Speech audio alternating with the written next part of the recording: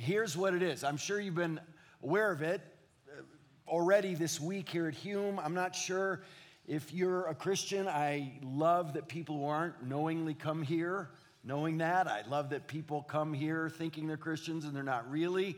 I know there are struggling Christians sitting here. I know there are strong, thriving Christians sitting here. And I want to bless all of you with a clarity about what the gospel is, what it means to know and live and proclaim the gospel. And then I want to save some time to have interaction and talk about anything you want.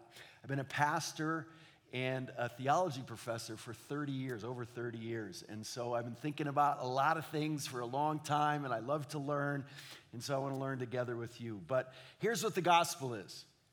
You, every one of you, were created by God in his image for his glory. That's the first point you need to know about the gospel, the good news, and that's you're created by God, and you're awesome.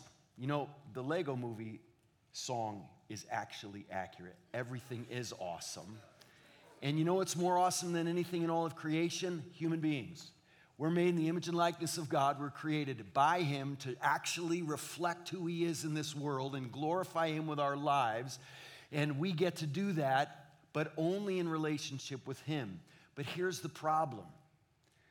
We all, every one of us, the Bible says, have gone astray. We don't boot up living in a relationship with God where we're glorifying him and obeying him and faithfully following him. We all, like sheep, have gone astray, the Bible says. Each of us has gone to his own way, and we have a penalty for that. The Bible says the wages of sin is death, and we're all having to face death, and God judges sin. I hope you want a God who judges sin, who hates sin and hates evil, and he hates anything that's opposed to him in what actually makes his creation flourish. And so we're all in this same boat of having rebelled against God, but the good news is God doesn't leave us in that situation. He sends his son. See, God's always been Father, Son, and Spirit. And he sends the Son, and the Son is joyfully sent, and he becomes a human being. He's always been the eternal divine Son, but he becomes a human being, and for 33 years walks our streets and gets his hands dirty in the life that we all live, and literally gets his hands bloody, paying the penalty for our sin. And so Jesus takes our place in a perfect life of obedience and a perfect sacrificial death. And all we have to do to benefit from Jesus taking our place is repent, turn from our sin, and trust Jesus in saving faith. And depend on him and him alone as our source of restored relationship with God. And when we have that restored relationship, we're new creatures in Christ. And we're never the same. I think you could define a Christian as someone who's beheld the glory of God in the face of Christ and is never the same. And that's what it means to be a Christian. And so really, we depend on Jesus, who died, lived and died, and then rose from the dead, victorious over sin and death and hell, and we trust him, and everything's different now. And there are really just two ways to live. Either your own way, as your own God, or in a relationship with God through Jesus. That's the gospel. That's the gospel. So here's how the Apostle Paul describes what it means to be a minister of the gospel, to live this out. Look at this passage in Colossians chapter 1. Him we proclaim, warning everyone and teaching everyone with all wisdom. Why? That we may present everyone mature in Christ. He goes on, for this I toil, struggling with all his energy that powerfully works within me. There is so much great stuff packed into here of what it means to live the Christian life faithfully, to understand the gospel and live it out, not just as a disciple of Jesus, not just as a Christian, but as a minister of the gospel. Because God didn't just save you to save you, he saved you to glorify him and help others come to maturity in Christ. I think most Christians are clueless about how much God can and wants to use them in the lives of other people. And so we have got to realize that God has given us, the people who've trusted Jesus, the ability to be his means of drawing others into relationship with him and deepening relationship with him. And so Paul starts off with the all-important hymn we proclaim, talking about Jesus.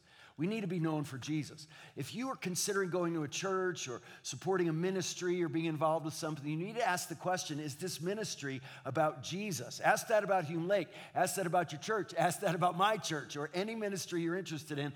Is this ministry about some dude who considers himself a celebrity pastor, and it's more about him actually than Jesus if you just listen to all the stuff that's said?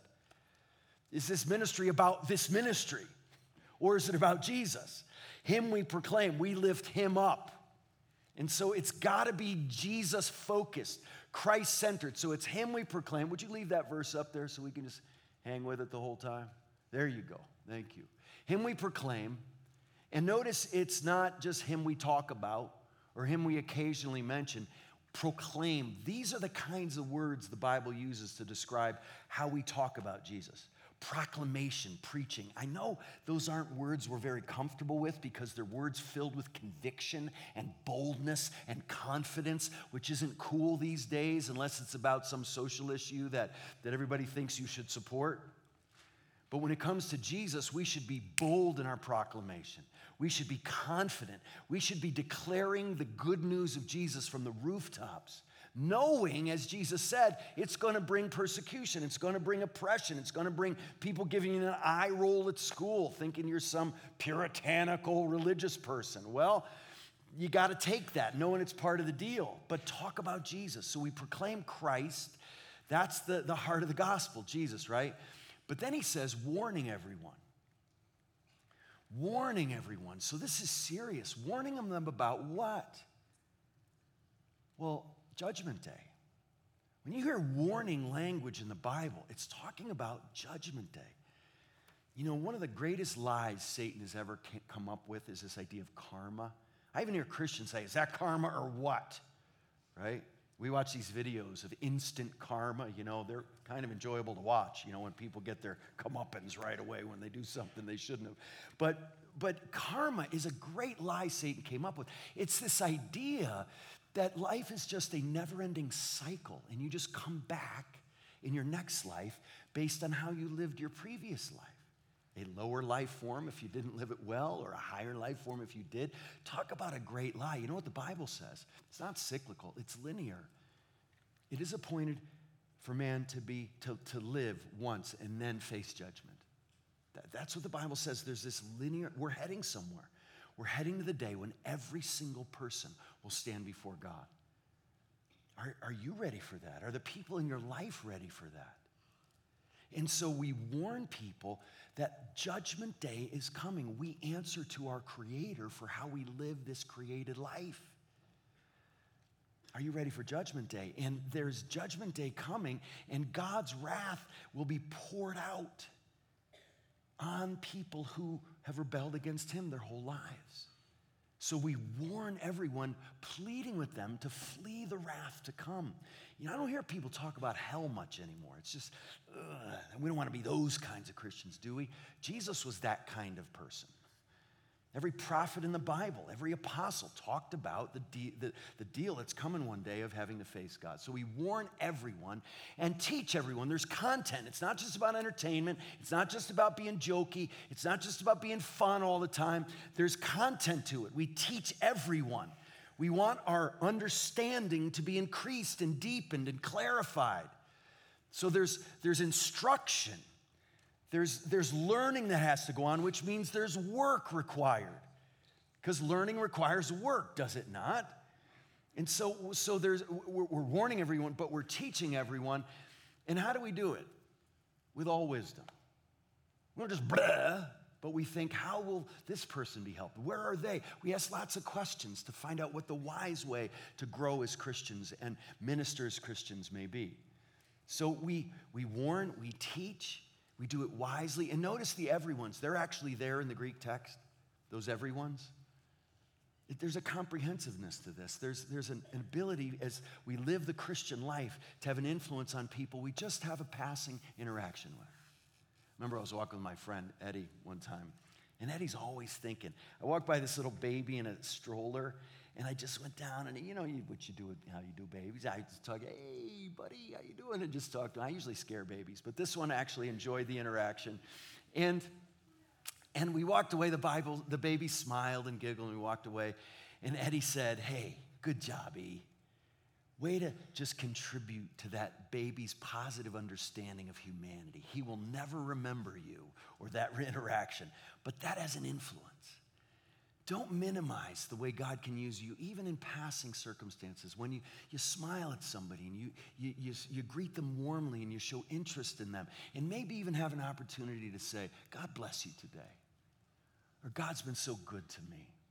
And I'll pray for you today. How can I pray for you? Where you could just have a passing interaction and be a blessing to people. It's not hard. It's not complicated.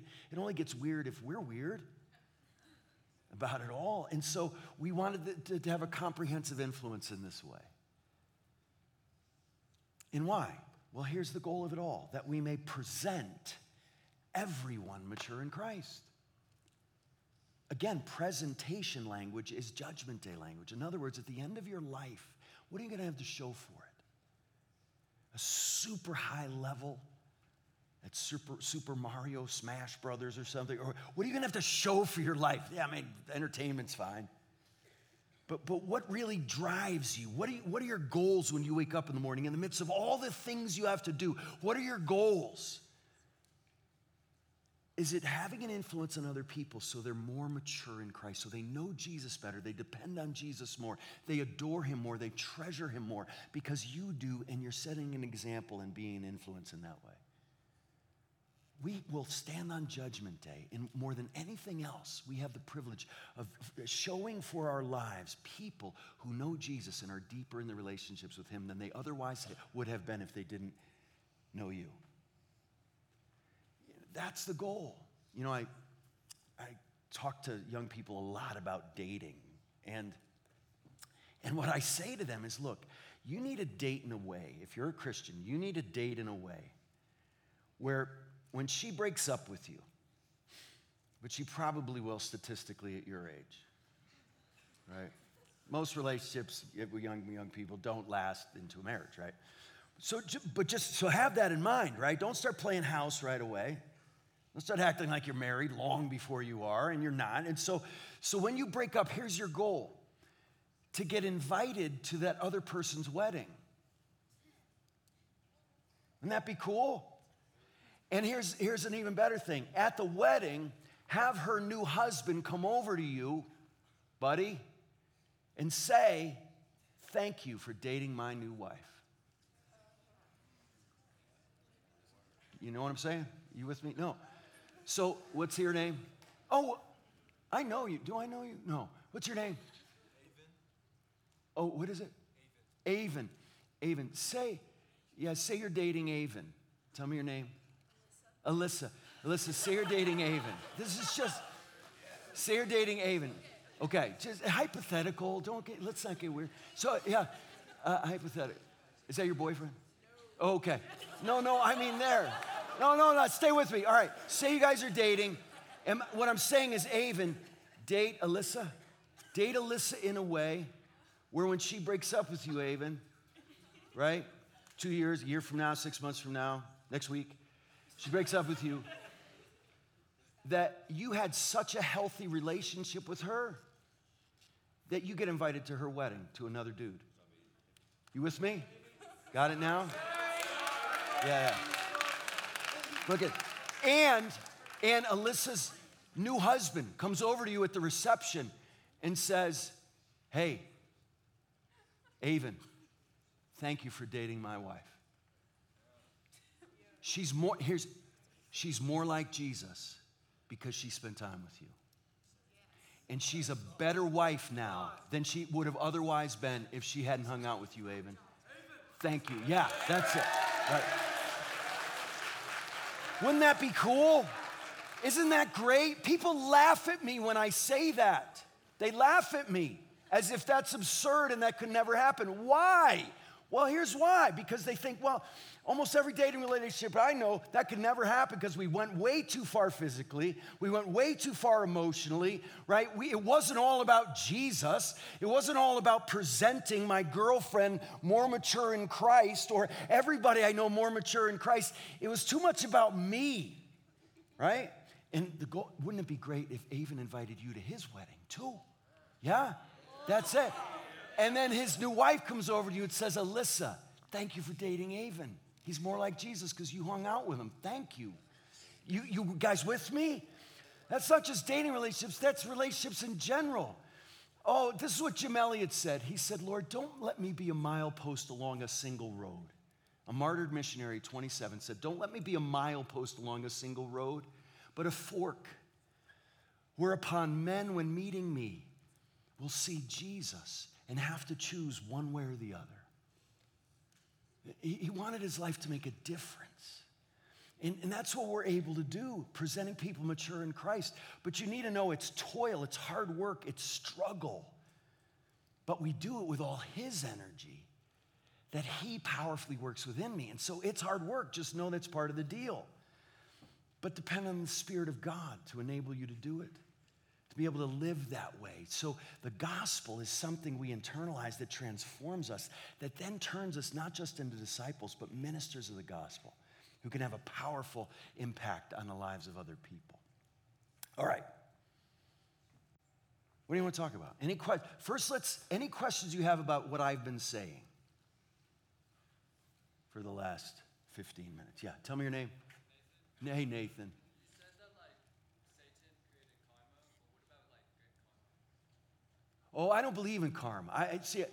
No, I think karma, it's an idea from Eastern religions that there's some force out there, some spiritual force, that when you do something bad, has a bad effect on you, but when you do something good, it has a good effect on you. And I'm not saying that living in a good way can have a positive effect or living in a bad way can have a negative effect, but sometimes that's not the case, right? And think about the mentality that can have, that good things in my life are because I'm good. Well, what is it? Sound of Music? You guys like Sound of Music? Remember Maria sings that song? So things are starting to really go well, and she's falling in love with the captain. You know the song she sings? Anybody know the one I'm talking about? I must have done something good somewhere in my life. I must have done something good. Oh, that's a dangerous way to think. That anything good in your life obviously comes from how good you are. Is that the grace of the gospel? Is that the grace of the Christian mentality? That good in my life is because I'm so doggone good and must deserve it? Or any bad in my life must because I did something bad? I'm sick because I did something. Imagine the guilt you'd walk around with because bad stuff happens in all our lives. Imagine the arrogance you'd walk around with if you thought everything good in your life was because you're so good. See, that's the opposite of grace. And so yeah, I think karma is actually brilliant lie. Satan's the father of lies, right? He comes up with lies that we believe that get us away from God in the truth of the gospel, in the word of God. So I don't think karma in the way Eastern religions teach it is a truth, because the Bible says that appointed a man once to die and then to face the judgment. There's not this never-ending cycle of karmic power or death that comes your way where you come back in the next life as an animal or a lower life form, and you come back even more superior than you were previously. Because but people think that way more and more because of the influence of Eastern religion. So I don't think karma is a true idea. I think the Bible teaches something very different. Yes? Does that help? All right. What else do you want to talk about? Anything? Yeah, tell me your name. Adam. What was your biggest struggle in your Christian walk, and how did you overcome it? Or if you did? Adam, I love your question. My biggest struggle in my Christian walk is still my biggest struggle. And that is the greatest sin I battle is impatience. So what that means is prayer is really hard for me. Because prayer, it takes great patience grounded in a great sense of dependence on God. And so in my daily Christian life, a deep, faithful prayer. I pray. I think you could say I'm prayerful throughout my day and in set-aside times. But it's work, man. It's a struggle. I'm distracted. I got a million things. It's so hard for me to pray in a way that people I really admire in their prayer lives pray. So I feel a real immaturity and a struggle in my prayer life, but I think it's grounded in the sin of impatience. That just sitting with the Lord, not having anything productive seeming to be happening is super hard for me. And so I would say that's my biggest struggle. And that impatience, which can have an anger with it too, leads to a lot. I was a really good football player. And part of it's because I had an anger problem. Like my son is a great athlete, my son Sam, but I don't think he'll ever be a great athlete because he's too emotionally healthy. Because do you know 80% of the guys in the NFL didn't have dads at home? And they're working out all kind of dad stuff, taking people out, right? And so, yeah, so there are positives you can get out of things like that, but I would say that's been my biggest struggle and still is. Good question, Adam. What else? Yes, in the back, in the shadows. So when you got married, did you invite your ex-girlfriend to your wedding?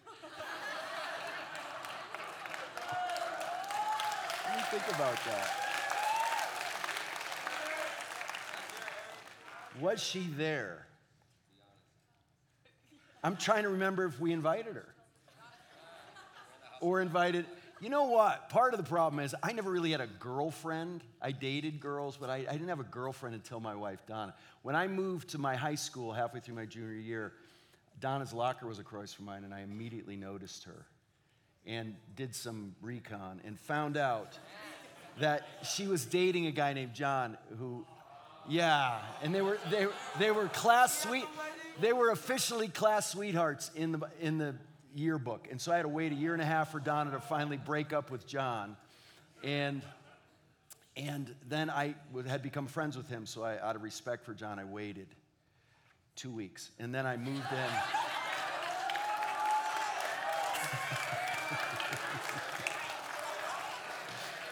And then I moved in like a zephyr, never looked back. But no, I didn't. Could I have invited any of the girls? Probably not. Probably not. Yeah, tell me here. Yeah. Was John invited? Let me tell you, John is an amazing guy. We worked in residence life for many years, and we lived in little dorm rooms in residence halls and things, and we didn't have barely any money most of our marriage. John got a full ride to MIT, became one of the world's leading experts on polymers, plastics, and retired at 40. John has an airstrip at one of his homes where he lands his plane. We were doing dishes in a bathtub in a dorm room so I often wondered if Donna thought she made a mistake. But no, John didn't get invited. He was well on to other things by that point. Yes. And Donna wasn't a Christian before we met. So that was interesting too. Tell me your name. Abigail, I love that name.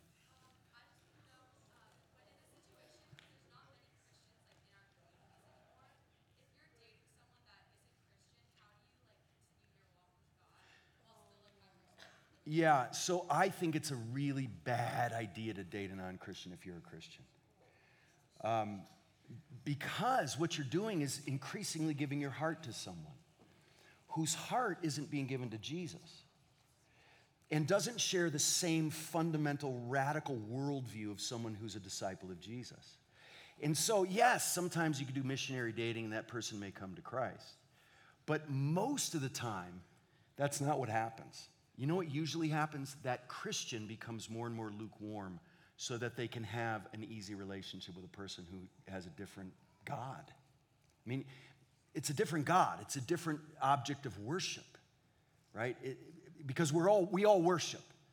So if it's not the God and Father of our Lord Jesus Christ, it's another God of some kind or gods of some kind that they're giving themselves. So you've got fundamentally different centers of devotion and treasuring and ways of thinking. And so that's invariably either going to cause a lot of conflict or pull that Christian into more and more of a lukewarmness in their Christian faith, which is tragic. or it ends up just living separate lives. One of the most tragic things I have to deal with as a pastor is the amount of, especially women. There are a few men in my life I've seen bring the kids to church without the mom. It's almost always the other. It's always the mom bringing the kids to church while the husband sits home catching the early football game.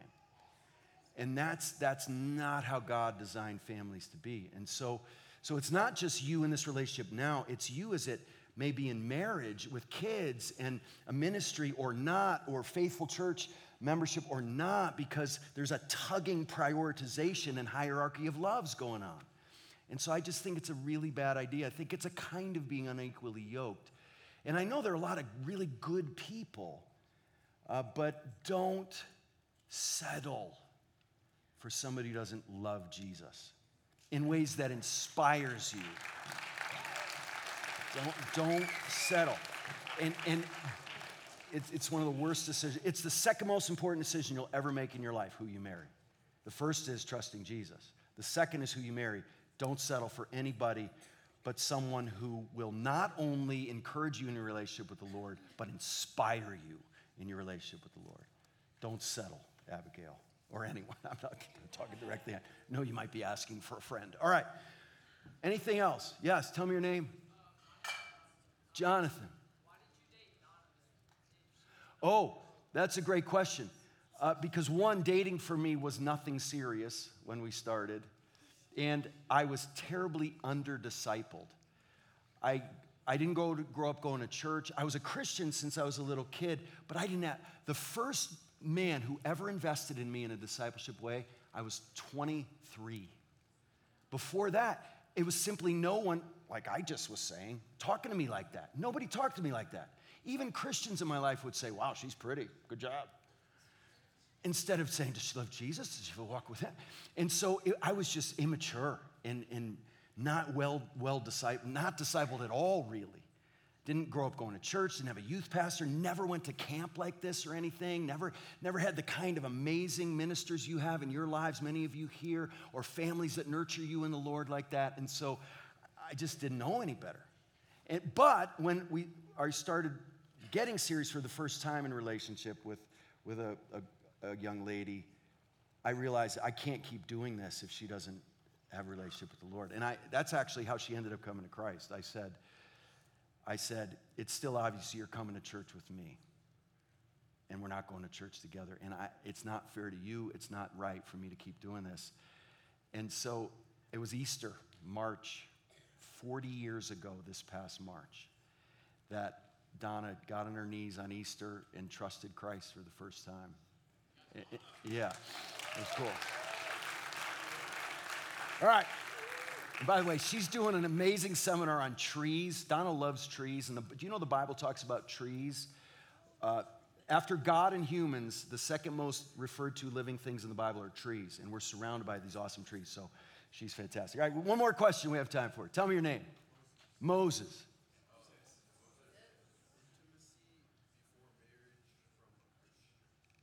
Yeah, intimacy before marriage as a Christian. Here's the key, that your intimacy always trails behind your level of commitment, right? So it's okay to grow in intimacy, but not in a way that's going ahead of the level of commitment. That should be clear and expressed. And so the level of commitment shifts when you just are going on dates, and then when it becomes exclusive, there can be, and it's not just physical intimacy we need to be concerned about, we need to have emotional and spiritual chastity as well. Like, if you're just dating, going and watching the sunrise every morning and reading your Bibles together and praying probably is a kind of spiritual intimacy you may want to reserve for your husband or wife one day, right? And so there can be sharing of very personal, intimate things that we need self-control. We don't want to rush intimacy beyond the commitment level. I mean, I've had, most of my friends growing up weren't Christians, and I remember saying to them sometimes at their wedding, like naively, so where are you guys going to be living? And my buddy would look at me and go, where we have been, what are you talking about? I'm like, oh, that's kind of a bummer. How anticlimactic, right? You get married and you just go back home. That's weird, right? Now, so for Christians, it's like, here we go, right? I remember my friends, we got married at 23. We got married at 23, and one of my friends would say, man, why are you guys getting married so young? And then they'd go, Oh, yeah, you guys don't get to have sex yet. I understand, they'd say. And so it would change, right?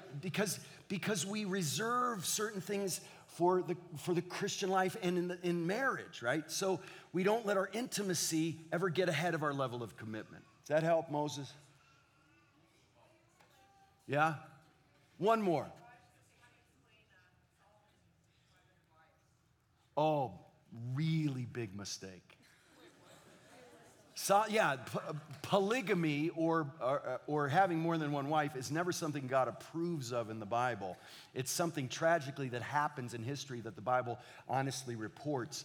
But you just look at the heartache and the trial and the evil and the brokenness that comes from those non-monogamous relationships, and you've got a mess every single time. All right, one more. I was just going to tell you, you're bleeding on your arm. I know, yeah. Behind, like right here. Right tricep. Yeah. I have no idea what that's all about. That's right. All right. Let me pray for you. Lord, thank you for these dear, dear young men and women who are sitting here wanting to learn here at camp this week, seeking to know what truth is. Lord, bless each one of them. Thank you that you know where each one of them is in their relationship with you. And Lord, I pray you'd be powerfully working in each heart, drawing them to you, showing them that you alone bring life, eternal life, and abundant life, and you alone deserve our worship. And so, Lord, we thank you for the privilege of being made in your image, of being able to have a relationship with you through Jesus, and being able to be ministers of the gospel and have a huge impact. So bless these dear ones, I pray, in Jesus' name. Amen.